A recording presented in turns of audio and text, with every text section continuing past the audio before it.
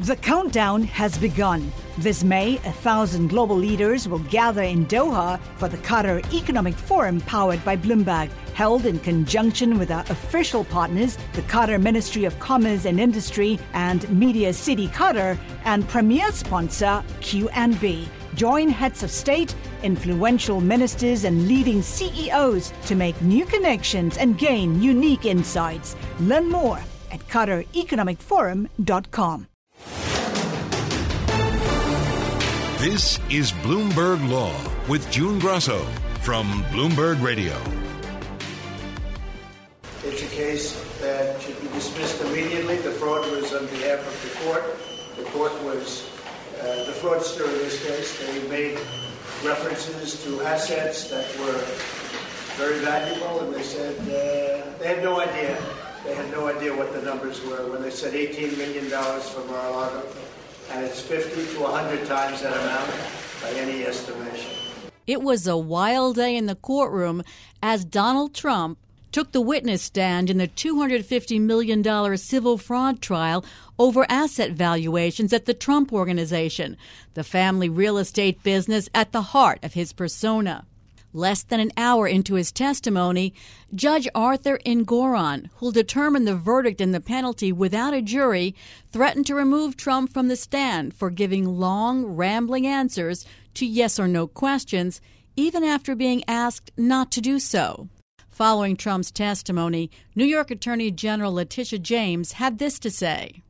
He rambled, he hurled insults, but we expected that. At the end of the day, the documentary evidence demonstrated that, in fact, he falsely inflated his assets to basically enrich himself and his family. He continued to persistently engage in fraud. The numbers don't lie. Joining me is Bloomberg legal reporter Patricia Hurtado, who was in the courtroom. So, Pat, what was it like in the courtroom? Because reading about the testimony, it seemed so contentious and just off the rails at some points. It was basically, we are all, those of us who are trial reporters, are used to the controlled environment where the lawyer asks questions and the witness is under oath and they're supposed to answer truthfully and they're supposed to answer to the best of their ability to give honest, truthful answers. Trump used it as an opportunity, as a soapbox, to take the stand and basically give the answer and make the statement and give the spin that he wanted to give and how he felt about this lawsuit. So he called it a witch hunt. He would basically ad hoc answers that were not to the exact question. He would just go off on a diatribe or a long, long comment that the judge said, are we having to listen to an essay? At some point, the judge was trying to rein him in because that's his job, because the trial was veering off the rails to not specifically answer what he was supposed to answer. He was talking about, motives and applying all kinds of nefarious machinations behind the seat for why the lawsuit got brought. He called it fraud. He said the judge sitting right next to him was biased and said the case was crazy. And then the attorney for the state said, done. And then Trump said, done. But then he continued on and used every other question to use it as, a forum to air his grievances about the feelings about the lawsuit, how great his company was, how he has a beautiful company with beautiful numbers, and these are amazing, and he's so wealthy, he could do whatever he wanted. Well, the judge at one point said, you can attack me, but just answer the question. Did he lose his temper? Well, the judge several times stopped and said, can you please control your client? And he turned to Christopher Kise, who's a lawyer for Trump, and he asked him, could you please control your client? And he was basically suggesting that he would dismiss Trump from the witness stand, and he is allowed in civil law, in the civil lawsuit, to draw what's called an adverse inference. And he called it a negative. I could dismiss Mr. Trump from the witness stand, and he didn't say Trump, he kept saying the witness, and I could declare a negative inference. So, basically all bets are off, and I'm going to vote against Mr. Trump because he didn't think he was being honest in his answers. So did Kise at one point argue that Trump had a right to speak as a presidential candidate? Yes, he called him the former and soon-to-be chief executive of the United States, who understands the rules. And the judge says, but he doesn't abide by them. But he was saying that he had the right to do that on the stand? Yes, and Kais was basically arguing he has a right to do whatever he wants because of this. He's running for president, and otherwise his rights and free speech rights as a presidential candidate were being impaired. So what did he say about the financial statements? Did he make any admissions? He did acknowledge that he had signed. There were many times where they showed him guarantees. They gave banks like Deutsche Bank for loans or loan guarantees, and for like the Doral Golf Club in Florida, as well as for Chicago, Trump Tower in Chicago, that he would guarantee that he had a certain amount of net worth. So basically, he had guaranteed it. So he was having to admit on the stand that he had indeed signed and endorsed and affirmed the accuracy of the financial documents. They're called statements of financial condition that the Trump org had submitted, attesting to the value of their properties and how much money they had on hand. For example, attesting that he had $20 billion in net worth, for example, or on cash. And Trump's like, yeah, it's a beautiful document. Don't you see that? It's beautiful numbers, beautiful numbers. So in the end, he could not distance himself from something that he had affirmed and signed and sworn that was accurate. That's a small victory. I mean, you know, these things that are being proven by the Attorney General, it's a case that's basically built on, you want to think about them as little building blocks, this little element, this element, this element. He attested that Deutsche Bank, for example, he said was not defrauded. They got great loans and they were worth a lot of money, and the bank was not a victim. And so for the lawsuit that Letitia James, the Attorney General, has brought was basically nonsense and quote-unquote crazy. But, you know, Deutsche Bank has said had they known the true value, they may have not agreed to certain terms that they let Trump have. So, you know, this is now going to be up to the judge. And at one point, the judge interrupted Trump and asked the state lawyer, are you okay with this? Because it seems like he's going off again. And are you all right? And basically, the state lawyer, Kevin Wallace, said he thinks it's great. It sounds like what the state is happy about is Trump did not distance himself. He acknowledged those were his signatures. He acknowledged he did sign those documents, which eventually did go to the banks. He said it was up to the banks to do their own due diligence, and that there's this clause at the very bottom that basically plausible deniability, that it's up to the banks. You know, it's like an escape clause that Trump claims the banks, onus was on them to do their own due diligence and not rely on the accuracy of the numbers the Trump board gave them. So, you know, he's saying it's up to them and it's the fault of the banks and the insurers for not doing better due diligence. But the documents are what they say. So I can see why the Attorney General may feel that they've actually gotten a lot out of Trump today, just basically what they needed. A lot's been made about the size of his triplex in Trump Tower. Did he admit that the size was misstated? Yeah, he was basically saying that, that might have been a mistake because that wasn't counting the elevator banks, and that, somebody might have mistakenly tripled it when it was really only 10,000 and not 30,000, and they got the number wrong. But as soon as it was discovered incorrect, it was corrected and put out accurately. But there are many times we have seen throughout this trial and other documents where they continue to tell lenders and insurers that this was not accurate. And also, is he claiming that Mar-a-Lago is worth like $1 billion? Yes, he said it was worth $1 billion, and this is a strange answer that's been given by both the Trump sons, Don Jr. as well as Eric, that Mar-a-Lago was supposedly had a National Registry of Historic Places preventing it from being developed as anything but this historic property. It's beautiful, and it was, built by Meriwether Post or whatever. It's a beautiful 1920s mansion, and it's on the water. And Trump bought it and then claims that he could develop it. And he did this also for a Scottish golf club that he wanted to develop. So he claims these properties, he could do whatever he wanted. So if it was okay for them to overvalue properties like Mar-a-Lago, because someday in the future it could be It's a club, but it could also be a residence, but it cannot be both. But Trump and his sons, Eric and Don Jr., have said it's a club and a home. So he can do whatever he wants, and he's the owner. And so sometime later it could be changed, totally ignoring the fact that, the National Registry of Historic Places says you can't change the construction of the building because it's historic. Thanks so much, Pat. We'll check with you on Wednesday after Ivanka Trump's testimony. That's Bloomberg legal reporter Patricia Hurtado. I'm June Grosso, and you're listening to Bloomberg. The countdown has begun. From May 14th to 16th, 1,000 global leaders will gather in Doha for the Qatar Economic Forum powered by Bloomberg. Join heads of state, influential ministers, and leading CEOs to make new connections, gain unique insights, and uncover valuable opportunities in one of the world's most rapidly rising regions.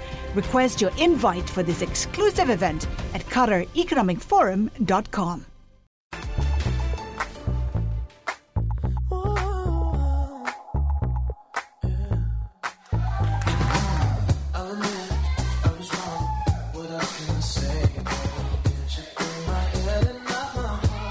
Kyle Hanagami's choreography has been used by Justin Bieber, Britney Spears, Ariana Grande, and he says it's also been used by Epic Games' Fortnite, but without his permission. Hanagami owns a federal copyright registration covering a full 5-minute dance routine from his video to Charlie Puth's song, How Long. He's claiming that Fortnite infringed on his copyright by using his choreography as an emote in the game. That's a buyable dance for a player's avatar. Other choreographers have not fared well with suits against Fortnite. But a new ruling by the Ninth Circuit Court of Appeals puts a new spin on the moves. Joining me is intellectual property attorney Ryan Meyer of Dorsey & Whitney. Ryan, tell us what kind of dance is copyrightable. So with dance and copyright, there is a spectrum. And at one end is the copyrightable zone, which is choreography. Unfortunately, the Copyright Act itself doesn't expressly define choreography, and the courts haven't well defined it until this decision. But it's generally something that's a composition or arrangement of a series of dance movements. By contrast, at the other end of the spectrum, you have simple dance that are just sequence of body movements, generally short and simple, often something that's social like the waltz or foxtrot step, and that is not copyrightable. So does it have to be a certain length, or does it have to be complex? Are there any sort of bright line rules? There aren't any bright line rules. What there are is there's a series of non-determinative elements, and if any one of these is present or not present, it doesn't necessarily affect the outcome. But those elements are whether there is rhythmic movement in a defined space, the compositional arrangement, musical or textual accompaniment, dramatic content, presentation before an audience, and execution by skilled performers. The length doesn't necessarily matter, although the longer and more complex, the more likely it is to be protectable. So how would a choreographer go about getting copyright? I mean, do they write down, explain the moves? Do they show a clip of dancers doing the moves? How does the Copyright Office see what's there? So there could be more than one way, and both of the ways that you mentioned might work. They could, for example, write down and explain in detail the set of dance moves and pathways between the dance moves. Here, in this case, there was actually a 5-minute video clip that was performed to a song, and that's what was registered with the Copyright Office. Tell us about what is at issue here. What was the dance and the issue with Fortnite using it? Sure. So the dance is a 5-minute dance performed to the song How Long by Charlie Puth. It contains about 480 counts of choreography with 96 repeated counts. But what was actually allegedly misappropriated are just 4 counts of the choreographer's work, which the district court described as a 2-second combination of 8 bodily movements set to 4 beats of music. Now, Fortnite is a video game published by Epic Games, and what they did is, in that game you have an avatar. And one of the ways that they make money is in a marketplace they sell what are called emotes, which are dance movements or other kinds of movements that you can buy and have your avatar perform them like a victory dance or just for fun. And so here the emote is called It's Complicated, and it's this small portion of Kyle Hanagami's copyrighted 5-minute work. He's sued, and tell us what happened at the district court level. Well, at the district court level, he didn't make it very far. He filed his complaint, and in response, Epic Games filed what is called a motion to dismiss for failure to state a claim, and claiming that the choreographer had not sufficiently alleged that there was substantial similarity between what was copied. And the district court agreed and found that when the dance that was copied is divided up into a series of poses, those poses are not copyright protectable. Moreover, the part that was actually copied was just a short, relatively simple part of the overall work. And that short sequence is a short dance, which is not protectable by copyright. So the court dismissed Mr. Hanagami's case, that's the choreographer, and Mr. Hanagami appealed up to the Ninth Circuit. You know, I always wonder in these cases when it's artwork to how the judges have the expertise to figure this out. And it seems like in dance it would be even harder for a judge. Yeah, and the truth is typically they don't have the expertise because most judges aren't experts in dance or they aren't necessarily experts in any particular area of copyright. And that's why the law generally says that copyright cases shouldn't be dismissed in a motion to dismiss, that the law just doesn't favor dismissal at the pleading stage. Is it easier if you have a traditional form of dance, for example, ballet or modern dance? Do you think that makes it easier to get a copyright? I would say probably not. I would say what is going to make it easier is the complicatedness and distinctiveness of the dance, the positions, and all the other elements that go into the dance. So he took this up to the Ninth Circuit. First of all, did the Ninth Circuit's ruling come as a surprise? A little bit, I think it did. And there's a couple reasons for that. One reason is that this area of the law, not just in the Ninth Circuit, but in all the U.S., is not well defined. There have not been very many binding cases relating to copyright and choreography. So what was going to happen was a little bit up in the air. And another reason why it probably came as a surprise was because previous cases involving dances and Fortnite, Epic prevailed every time. However, in those cases, copyright wasn't specifically at issue. So tell us what the Ninth Circuit decided. So the Ninth Circuit decided that the court had essentially applied the wrong standard for determining substantial similarity. A copyrighted work like choreography, when parsed into individual movements, each individual movement might not be protectable, which is essentially what the district court found and stopped there. But the combination of them, the selection, the arrangement, the other elements, the pathways between each movement, when all of that is combined, the Ninth Circuit found that it could be a copyrightable work.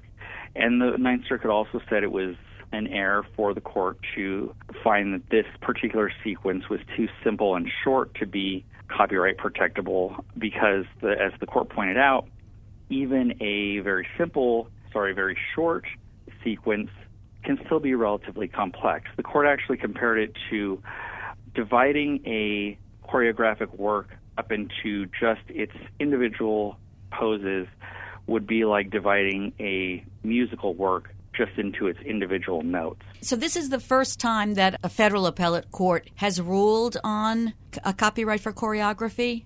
It's the first time that they've ruled on choreography in a really substantive way, and especially in the context of video games, which are using a part of an overall copyrighted work. This opinion, then, it's good for choreographers. It broadens what courts and, I suppose, the Copyright Office can consider? One of the big things that the Ninth Circuit did here was it actually gave a definition to choreography. Previously, I think I might have said earlier, the statute doesn't expressly define choreography. However, the compendium of the United States Copyright Office, their practices, it does define choreography, and the Ninth Circuit adopted that definition, which is, I think, will make it a lot easier for choreographers and people trying to avoid lawsuits to know the bounds of what they can and can't do. So you think the Ninth Circuit gave enough guidance? That remains to be seen. The definition that they adopted still has, it's sort of like every legal definition, it's open to interpretation. It's the composition and arrangement of a related series of dance movements and patterns organized into a coherent whole. And I think you can see that within that definition, there's lots of room for variation. There's lots of room for questions about how long does it need to be? Exactly how complex does it need to be? What is a pattern? You know, all these questions, I think, this case sort of opens the door for those issues to be further worked out. So what happens now in the case? So it will return to the district court, and they will proceed into discovery. Right now it's at the pleading stage, and Mr. Hanagami has survived. But surviving the motion to dismiss is relatively easy compared to actually marshaling all the evidence, the expert testimony, whatever he will need to prove his actual claims, either through later summary judgment or at trial. These cases are often settled, but might Fortnite be reluctant to settle because they don't want to establish a precedent that every time they use a piece of dance that they have to pay someone? That is certainly part of the reason. And then another reason up to this point might be that they've had a string of other cases involving dances in Fortnite, and in all of those, they appear to have prevailed. Either it was the plaintiff's case was dismissed by the court, or the plaintiff voluntarily dismissed for reasons unknown. So clearly Epic doesn't necessarily want to settle if they don't have to, and if it's not advantageous to them. I would just conclude by saying that anyone who is interested in copyright and choreography should really keep an eye on the Hanagami case, since cases in this area have been relatively rare. However, after the Ninth Circuit revived this case, we might end up seeing more choreographers using the law to protect their works and enforce their rights. We will certainly follow this case. Thanks so much, Ryan. That's Ryan Meyer of Dorsey and Whitney. The countdown has begun. This May, 1,000 global leaders will gather in Doha for the Qatar Economic Forum powered by Bloomberg, held in conjunction with our official partners, the Qatar Ministry of Commerce and Industry and Media City Qatar, and premier sponsor QNB. Join heads of state, influential ministers, and leading CEOs to make new connections and gain unique insights. Learn more at QatarEconomicForum.com. Should the government face lawsuits when it fails to correct false credit reports? That was the basic issue before the Supreme Court in a case where incorrect reporting left a Pennsylvania man with damaged credit. Joining me is Harold Krent, a professor at the Chicago-Kent College of Law. I know you were in the courtroom today for the oral arguments. Do you have a prediction right off the top? I think the argument in the Fair Credit Reporting Act revealed justices on both sides. My prediction is that the government will lose. It has a very tough case to show that it retains sovereign immunity under the Fair Credit Reporting Act, but the justices asked very probing questions to both sides. Give us some context here, Hal. Explain what the case is all about. So Congress created the Fair Credit Reporting Act to ensure not only that credit reporting agencies such as TransUnion made sure to change records when people thought that they were disadvantaged by incorrect information in the reports and therefore suffered in terms of their credit rating, and extended the act in 1996 to require duties of private individuals who had information about debtors and failed to correct the reports to the credit reporting agencies, such as TransUnion. And the word that they defined in the statute was persons, and they later defined persons to include not just private individuals and corporations, but also government entities. And so the question in this case is when, by extending this duty to not just the federal credit reporting agencies, but also to private entities and public entities, whether that is sufficient to waive the sovereign immunity of the federal government and therefore open it up to potential damages actions for failure to correct a record. In this particular case, an individual had taken out a loan for a rural housing development, for housing so that he could afford, and a subunit of the Department of Agriculture said that he defaulted on his loan. He contested that, and he alleged that the Department of Agriculture did not correct the record, and therefore he sued the department as well as private entities to recover damages because what he said was a false record of his credit status. And so this is a typical sovereign immunity case about whether Congress has been clear enough to subject the federal agencies to suit over their failure to comply with the Fair Credit Reporting Act's provisions. Was it mostly reading of the statute and interpretation of that? Yeah, so everybody agrees that the better reading of the statute is for the private parties. The statute, again, says that every person shall be liable and then defines liable in a different section to include instrumentalities of the federal government. But there are some problems with that reading, even though that was the acknowledged better reading of the statute. One problem was that there was no recognition in the legislative history, to the extent that that matters, that Congress's decision in 1996 would open up federal entities to damages actions. And another problem was the fact that in other parts of the statute, any person, the word under the statute, can be subject to criminal penalties and punitive damages. And all the parties agreed that simply couldn't conceive of the fact that Congress would have wanted to apply punitive damages or criminal penalties to governmental entities as opposed to private parties. So the issue really boils down to how clear must Congress be in waiving the immunity from a damages action for the federal government. And so it's a relatively close case, but most of the justices, in my view, could be wrong, they were leading to the fact that if you simply have a statute requiring persons to pay damages and you then defined, albeit in a different section, persons to include instrumentalities of the federal government, that should be enough. Justice Brett Kavanaugh said, so you said at the beginning that Congress knew what it was doing when it amended the act, but I don't think it realized that it was imposing this liability. You know, it does seem that it was an inartfully drafted statute to some extent, but I think that except for Justice Kavanaugh and maybe one other justice or two, it was close enough. I mean, certainly, I think if Congress had to do it over again, it could clarify with more specificity when the government could be sued for damages, who could be prosecuted for a criminal infraction of the act, and it used the same term, persons, in both, and hence the confusion. And I think Justice Kavanaugh had drawn the line and said that to waive sovereign immunity, Congress must say in creating cause of action that they mean it to cover not only persons, but persons, including federal instrumentalities. And that is perhaps a conceivable drafting exercise, but most of the justices didn't think Congress had to be that specific, and it was unrealistic to make Congress be that specific in drafting these kinds of provisions. Justice Elena Kagan suggested the case could be resolved by applying statutory interpretation 101. Was it that simple? Doesn't seem that simple.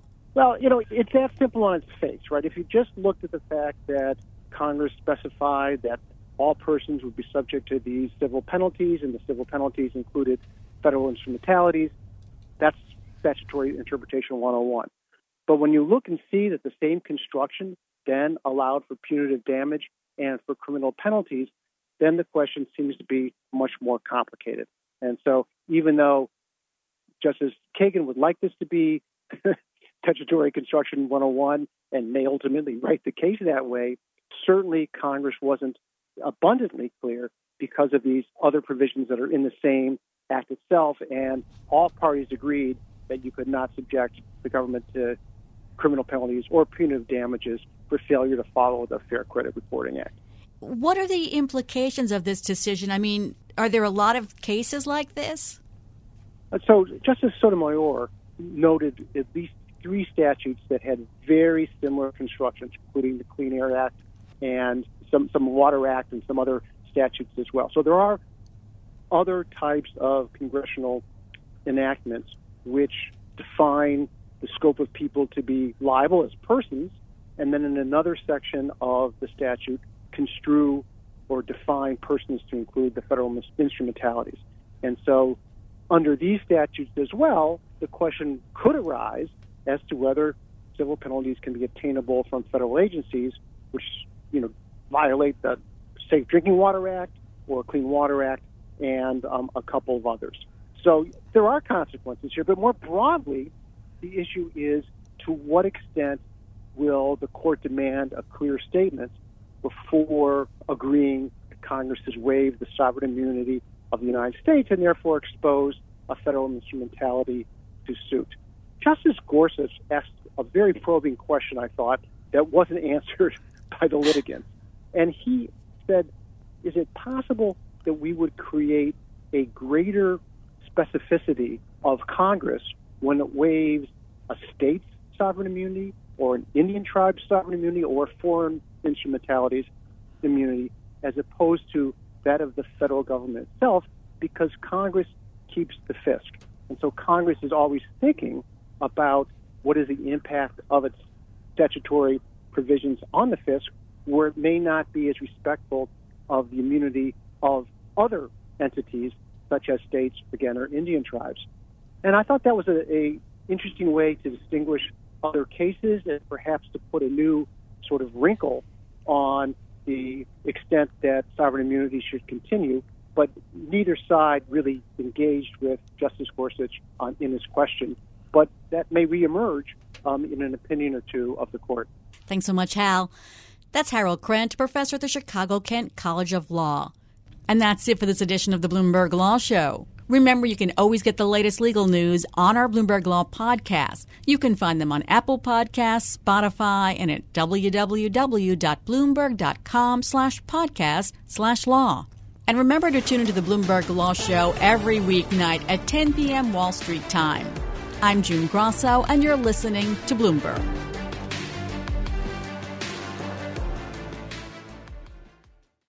Join Bloomberg in San Francisco or virtually on May 7th for The Future Investor, Data-Powered Transformations. This 2024 event series will examine how data is not only playing a pivotal role in investment decisions, but serves as a driving force behind the construction of innovative, investable enterprises. This series is proudly sponsored by Invesco QQQ. Register at BloombergLive.com/futureinvestor/radio.